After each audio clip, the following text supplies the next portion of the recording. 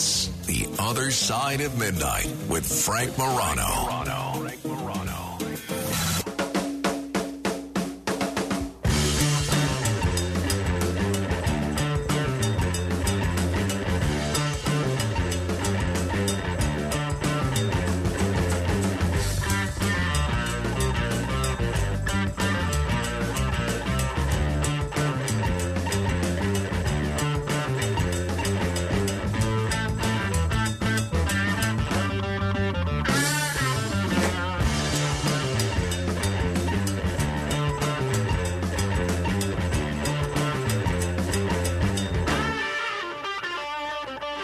This is Led Zeppelin, Moby Dick. You know, it was just a month and a half ago that Moby Dick was celebrating an anniversary. And if you think about it, how many other novels are celebrated, studied, debated, discussed, written about, talked about for over 150 years? I suspect the list is relatively short, which is one of the many things that makes that classic by Herman Melville such a classic. And like so many great so many great literary expeditions, it not only causes us to examine ourselves and our own human instincts, but it has led to a lot of great cinematic interpretations. For instance, you remember the version of Moby Dick back in the 1950s with the great Gregory Peck as a Captain Ahab? Rise now, ye white whale. Show us your crooked jaw. Show us your wrinkled brow. Rise. The birds. The birds! He rises! Is there anybody better than Gregory Peck? I think not. I was really eager to talk with Richard J. King. He is an author and an illustrator who's written several books, including Ahab's Rolling Sea, A Natural History of Moby Dick. Richard, thanks so much for joining me on the radio. Thanks for having me on. So, Richard, how did you get started writing about the creatures of the ocean, including some of the creatures in Moby Dick? Yeah, I never would have thought I would have ended up being a literature of the sea person or even going to sea. I grew up outside of Philadelphia, suburban kid, and even in college didn't go to sea or anything like that. But then I got a teaching job right after college on a high school semester at sea that traveled all around the Pacific. And I'd never been on a ship before. It turns out they were just basically looking for people that were willing to leave their homes for 11 months and could teach English. And so I went on this tall ship out of Vancouver and traveled all around the Pacific. And that was actually the first time that I hadn't read Moby Dick in college. And I was just looking for it's actually kind of ridiculous. I was looking for books that I could teach on the ship. And when I was in a foreign port, we were actually in Sydney, Australia. And I was like, oh, gosh, I was at the bookstore. Like, what set of books could I get? And I was like, oh, Moby Dick. How hard could that be to read? And so, I got to set it out for the class and read it for the first time. And it was so special to be able to read it at sea on a square rig ship and even seeing whales out at sea. And ever since then, I was just totally hooked and fascinated by the ocean and about writers that wrote about that space. No, I can imagine that would have been quite an experience. So just so folks know, I think most people, whether they've seen the film, whether they've read the book, or even if they haven't, they probably know the story where Captain Ahab has this zeal to go after a giant sperm whale like Moby Dick. How realistic is Moby Dick? Do sperm whales or any kind of whales, do they really attack people like in Moby Dick? Yeah, I mean, that was basically what I did with Ahab's Rolling Sea, is try to look and see sort of what did Melville represent accurately, what would he have known, and how did he sort of twist it into his fiction. And Melville had been to sea himself. He'd spent over 3 years in the Pacific. He'd worked on 3 different whale ships. And so he really was coming from a place when he sat down and wrote Moby Dick as a real expert, someone who really had been to sea himself. And also he was a huge, huge reader. So he really combined both of those things, the sort of experience as well as the sort of scholarly and literary background. Sorry, go ahead. Yeah, and so one of the major stories many listeners might have heard about is the wreck of the whale ship Essex, where a sperm whale did actually smash into a whale ship in the 1820s, and that was very much a part of Melville's story, kind of working that actual story into his fictional one. Paint the picture for us in terms of what was going on with respect to the whaling industry at the time. In the 1850s, how significant a part of the global economy was whaling? Yeah, no, that's a great question.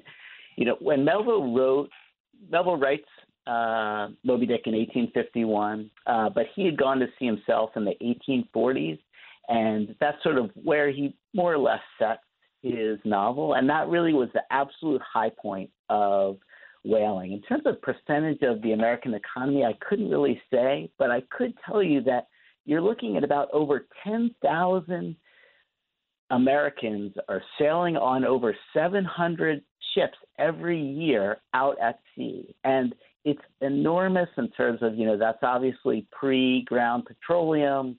And so that's what people are using. They're using whale oil to lubricate machinery. They're using it to light their lamps. So it really is a major part of the economy, particularly in the in the New England, New York area. Was Moby Dick a hit right away, or like what happens with some authors and some literary works, it wasn't a widely read novel until later? Yeah, total bomb. Yeah, it was just total bomb. Melville had a couple books that were pretty successful right when he came back from the Pacific, and they were very autobiographical and talked about sort of life in the Pacific Islands and a little bit of whaling. But in Moby Dick, he was trying to really write something of, sort of hard literature. Like he really wanted to write a masterpiece, and it just fell super flat. No one was ready for it at all.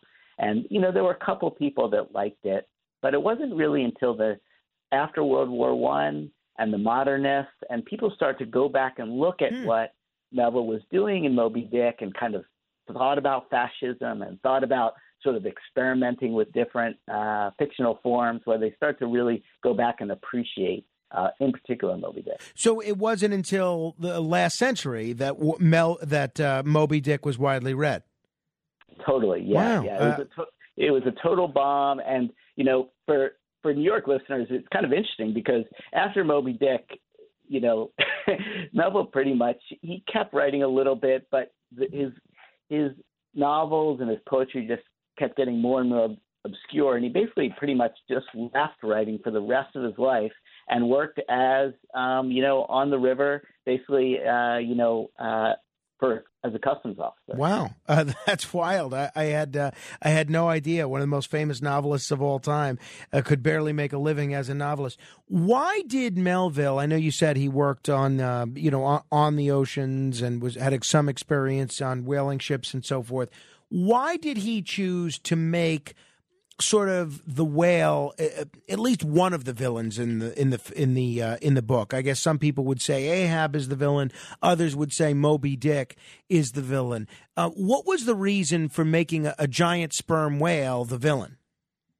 Yeah, no, that's a good question. And obviously, as you alluded to at the beginning, all kinds of debate about all the different symbols and the characters, which I think is one of the reasons why it survives. I think, it is important to really recognize that most people were thinking about whales as a resource, as a monster with a capital M.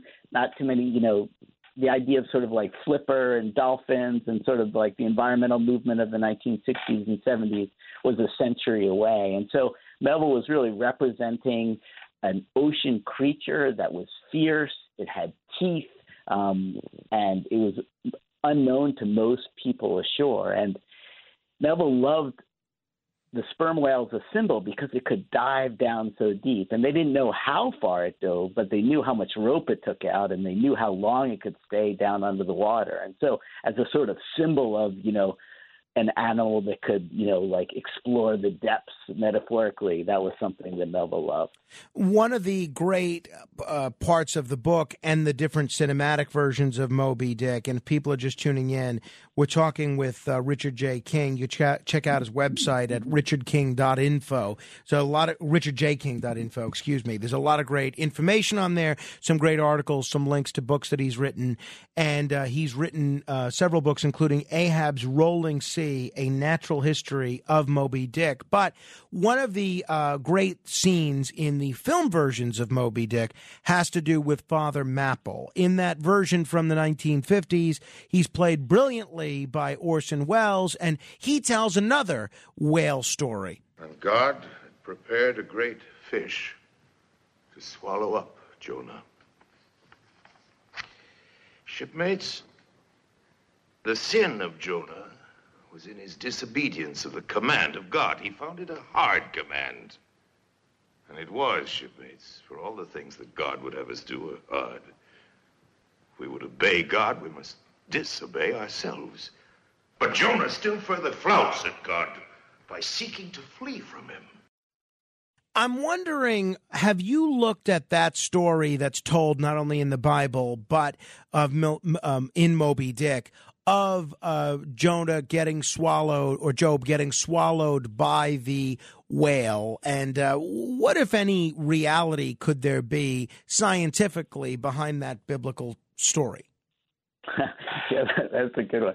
I think that for Melville, and he really, he spends a whole chapter kind of dissecting the Jonah story, and he uses it very early on with Father Mapple to kind of lay out just part of the idea that going to sea is this serious endeavor. It is, it can be fatal, and and that the idea that the whale can be an agent of God. And so he's continually sort of thinking about Moby Dick, the white whale, as potentially, God's hand down giving judgment. But in terms of sort of the reality of that, Melville kind of jokes around with it. And I think, if people haven't read Moby Dick before and they're thinking about picking it up, Melville really is joking a lot of the time. And I think a lot of time people go into it really seriously. They worry like, oh, is that for real? Like, is he pulling my leg? And Melville is often trying to pull your leg. So he kind of goes into that in Moby Dick of like, could that have really happened? And, was the sperm whale maybe even in the Bible? Maybe it was. Leviathan is sort of unclear in the Bible. Is it a whale? Is it some kind of sea monster? And every once in a while you do hear stories about, that a hunter or somebody in the water can actually, find themselves in a whale's mouth. And there was one story down in the Southern Ocean, I think it's from the 1930s and 40s, where they supposedly found a whaleman's carcass in a large whale. I think it's probably apocryphal, but it's fun to think about. And, it certainly sperm whales would, when they were being attacked, they would, sort of lash out at their attackers, so they would smash the small boats. Every once in a while, you do have those events where they would smash a larger ship. And, they're enormous animals in agony getting attacked, and so it's pretty natural for them to respond in that way. I know the sperm whale was integral to whale oil, which was huge back in the 1840s and 1850s and used for a lot of the ways that we use petroleum today to power things, to light things. I'm sure that a lot of people were hunting the sperm whale for exactly that reason. What is the status of the sperm whale today? Is the sperm whale still around? How common is the sperm whale? What's the story today? Yeah, great question. Thanks. So it's important to recognize the sort of difference between whaling under sail and kind of the Moby Dick era, and then whaling in the 20th century where it becomes more industrial. So in Melville's era, when they didn't have engines, they didn't have steel hulls, they didn't have hydraulics, or they didn't have explosive harpoons. They really could only catch the whales that they could catch up to by oar or sail, and those were sperm whales and right whales. Occasionally they could get a humpback or a pilot whale or some smaller whales, but they were pretty limited. And so the whalers in the 19th century and even the 18th century did enormous, almost irreparable damage to the North Atlantic right whales, the North Pacific right whales, and the southern right whales. But the southern right whales have started to come come back. Sperm whales definitely were impacted for sure in the 19th century by whaling, particularly because they spent a lot of time with hunting young and females and sort of interrupting their social groups. But the really enormous damage and sort of the plummeting of whaling comes in the 20th century when you have these larger whale ships that can, like I mentioned, the big steel hulls, explosive harpoons, they can catch all whales, sei whales, blue whales, finback whales, and the sperm whales and right whales were actually sort of secondary. Interesting. Yeah. And so, whales are actually, you don't want to be too optimistic, but whales seem to be doing okay now. There was an international moratorium. There is some whaling among including the sperm whale. The sperm whale's doing okay. Yeah, I mean, as far as they can tell, the thing about it is how do you know? It's right. It's like if people are like, how do you find out how many whales there are?